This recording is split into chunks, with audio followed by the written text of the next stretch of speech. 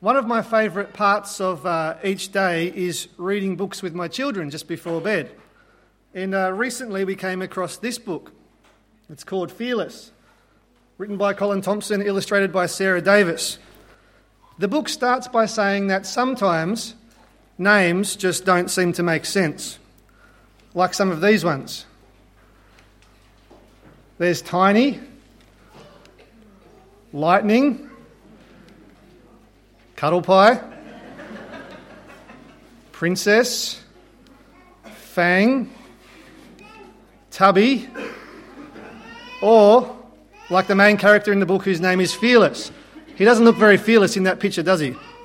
And actually it turns out that Fearless the dog is afraid of just about everything. At the end of the story, he accidentally does something brave, and so his mum buys him a huge bone as a reward, but Fearless is so terrified of it that he's got to bury it in the garden. Sometimes names just don't seem to make sense. Now, as I was reading that book with my children recently, it got me to thinking about other names that don't seem to make sense. Names like Good Friday. Today's Good Friday. Now, the name Good Friday doesn't come from the Bible. In fact, no one really knows where the name comes from or how it even started.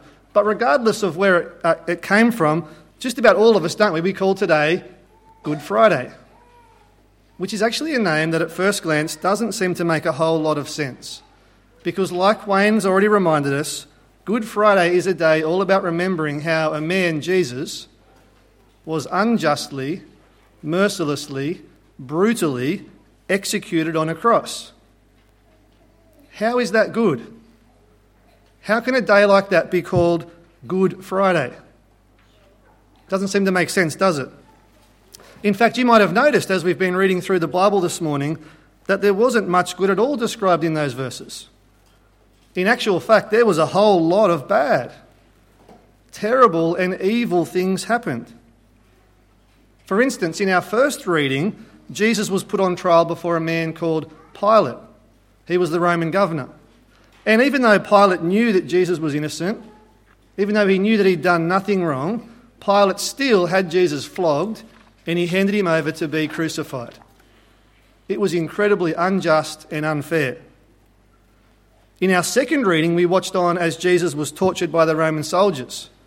They stripped him naked, they pushed a crown of thorns into his head, and they hit him over the head again and again and again with a big stick, a staff. It was brutal and thuggish behaviour. In our third reading, Jesus was crucified. He had big nails hammered through his hands and his feet so as to hold him to the cross, and then the cross was lifted up so Jesus was left hanging there between two criminals. And as he hung there, in what you can only imagine would have been excruciating pain, bleeding, fighting just to breathe, people who were walking past started to hurl insults at him and make fun of him. And in the same way, the chief priests, the teachers of the law and the elders mocked him, and even the two robbers who were crucified with him, even they heaped insults on him. It was callous, it was cruel, it was merciless in the extreme. And finally, in our fourth reading, Jesus cried out in a loud voice, and he gave up his spirit. In other words, he died. Now, you tell me, how can any of that be called good? In the Good Friday story, bad things happen. Terrible and evil things are done. People behave in cruel and shameful ways, and Jesus is unjustly, mercilessly, brutally put to death on a cross. And we sit here and we call that Good Friday. How on earth are we meant to make sense of all that? Well, all the bits of the Bible that we've read so far this morning, they're from the end of Matthew's Gospel. Let me read to you another sentence from the very beginning of Matthew's Gospel. A sentence that actually helps to make sense of that first Good Friday. This is God talking to Joseph, that's Jesus' dad, before Jesus was even born. This is what he says. You are to give him the name Jesus, because he will save his people from their sins. Now, the name Jesus literally means saviour. And so from even before Jesus was born, we were told that he will save people. And specifically, he'll save them from their sins. That is what Jesus came to do. And Matthew tells us that right at the very start of his book, so that by the time we get to the end and we read all this stuff about Jesus dying on the cross, we'll know what it's all about. What Matthew wants us to know, what he wants us to understand, is that Jesus died on the cross so as to save people from their sins. But what does that even mean? I mean, what even is sin? Because advertising gurus seem to think sin is a great marketing tool, don't they? It can sell a lot of ice cream or lingerie or alcohol or just about anything that's got a suggestion of naughtiness or indulgence about it. And lots of people buy into that way of thinking. Lots of people think sin is just indulging. You know, it's like curling up on the couch at night with the leftover mud cake, a couple of scoops of ice cream, maybe a glass of wine and putting Netflix on. Lots of people think of sin as indulging like that. Something that's a little bit naughty, a little bit too enjoyable. But the problem with that is that it suggests that sin is just anything that makes you feel a little bit too good, but in the end, it's really just harmless. If you think like that, then you need to know sin is not like that. That kind of thing is not why Jesus chose to die on a cross on Easter Friday. So what is sin then? Is sin doing bad things, like telling white lies maybe, or yelling at the kids? Is sin breaking rules, like speeding? Or maybe not telling the whole truth on your tax return? Is that sin, do you reckon? Is that the kind of thing that Jesus died for? Or is sin doing really big, bad things? You know, kind of like what the Roman soldiers did to Jesus when they beat him and killed him. Is that sin? Is sin big, bad things like murder or like rape? Well, those things definitely are sinful, but sin isn't just doing really big, bad things, because my guess is that most of us here are not murderers or rapists or anything close to that, and yet the Bible clearly says that we have all sinned. So what is sin then? Well, at its most basic, sin is the fact that we don't treat God the way we should. See, God made the world and he made us. We belong to him and he is in charge, and so we should worship him. And we should serve him. And we should obey him. That's the way we should treat God. But without fail, every single one of us treats God badly. We don't want him to be in charge. We want to be in charge of our own lives. And so we push back against God. We rebel against him. We reject him. We tell him to rack off. And we try and live life our own way. We try and live as though God's not in charge. We try and live as though he doesn't even exist. That's sin. And we all do that.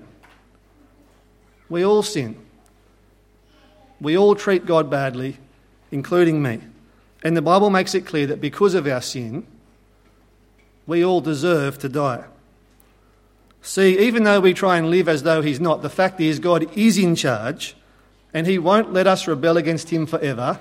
He will call us to account for our actions, and the punishment for rejecting God, the punishment for our sin, is death. But remember what Matthew said right at the start of his book? You are to give him the name Jesus because he will save his people from their sins. We all sin. We all deserve for God to be angry with us. We all deserve to die. We all need help. But what this is saying is that Jesus is the one person who can help us. Jesus is the one person who can save us. That's what he came to do. So how does he do that? How does Jesus save us? Basically, he takes our place. As Matthew's gospel goes on to describe, and like we've already been reading this morning, as a man, as an adult, Jesus voluntarily died on the cross. And when he did, Jesus said that he was taking the place of those who follow him. Jesus said that he was actually substituting himself for his followers. He was choosing to die in their place for their sins so they could live. A little over 12 months ago, in March of 2018, Lieutenant Colonel Arnaud Beltrame, a French police officer, found himself in the middle of a terrorist attack. A terrorist claiming allegiance with ISIS had stormed a supermarket in France armed with a handgun, a hunting knife and 3 homemade bombs. He shot and killed 2 people and took a number of others hostage. Police managed to negotiate for the release of most of the hostages until there was just one left, a woman whom the terrorist was using as a human shield. Amazingly and selflessly, Arnaud Beltrame offered to take her place. Somehow, he convinced the gunman to release the woman and to take him instead. She'd been held there, used as a human shield at gunpoint for well over an hour. Do you reckon you can even begin to imagine how she would have felt at that moment when she was released and Arnaud Beltrame took her place? Tragically, after another 3-hour standoff, the terrorist shot and stabbed Beltrame and he died. His life given, hers saved. Now, the violence of that whole situation was senseless, and for Arnaud Beltrame, that was a terrible day. He didn't deserve to die like that. But for that woman, from her perspective, that was the day she was rescued. It was the day she was saved from almost certain death. It was a day she will never, ever forget, because it was the day that someone deliberately stepped in and took her place. It was the day someone gave his life to save hers. And the events of that day have had a huge impact on that woman. She says that even to this day, she just keeps on thinking about Beltrame and what he did for her. And you know what Arnaud Beltrame did that day? It's actually a lot like what Jesus did on the cross. From Jesus' perspective, maybe Good Friday is a name that doesn't make a lot of sense. Because on that day, he was betrayed and deserted by his friends. He was accused of crimes he didn't commit, and he was condemned to die. He was mocked and spat on. He was beaten and flogged. And then he was nailed to a cross and left to die, and he didn't deserve any of it. He was completely innocent. He'd done nothing wrong. For Jesus, that was a day full of evil and injustice and brutality, and there's no changing the terrible events of that day. But friends, for us, from our perspective, that day, the very first Good Friday, it was the day that we were saved. It was the day our sins were paid for. It was the day that Jesus deliberately gave his life to save ours. But it is worth noting, though, that that's actually only true for followers of Jesus, for Jesus' people. Because remember what Matthew told us about Jesus right at the start of his book? He will be called Jesus because he will save his people from their sins. Jesus died on the cross to save his people from their sins. So if you're here this morning and you're not yet a follower of Jesus, today would be a great day to give Jesus some serious thought. Because what we've been reminded of today is that Jesus is offering to take your place. He's offering to swap with you. He's prepared to give his life to save yours. And if you decide to take Jesus' offer today, if you decide to become one of his people, if you choose to live with Jesus as your king, then today for you won't just be Good Friday, it'll be a great Friday. Because from now on, you won't have to worry about God being angry with you anymore. From now on, you won't have to be crippled by shame and guilt because of your sin. You'll be saved from your sins. From now on, you won't have to be afraid of dying and facing God's punishment, because Jesus died in your place to save you from your sins. You know, as a follower of Jesus and as one of his people, the more you think about it, actually, the name Good Friday, it actually makes complete sense. Today is Good Friday. A good day to remember that Jesus was unjustly, mercilessly, brutally executed on a cross so as to save us. Let me pray.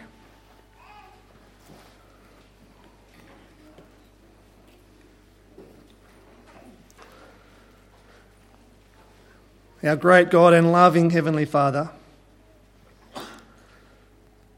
we're shocked as we remember the events of that first Good Friday, and we're sorry for the unjust and merciless and brutal things that happened to Jesus, and we're sorry that they happened because of our sins. He endured those things so as to deal with the wrong that we've done, to make right the bad ways that we've treated you. We're sorry for that. Thank you that Jesus did come to save his people from their sins. And he did that by dying on the cross. And so thank you that by trusting in Jesus, by being one of his people, that you forgive our sins. They're dealt with and paid for in full. And you forgive us.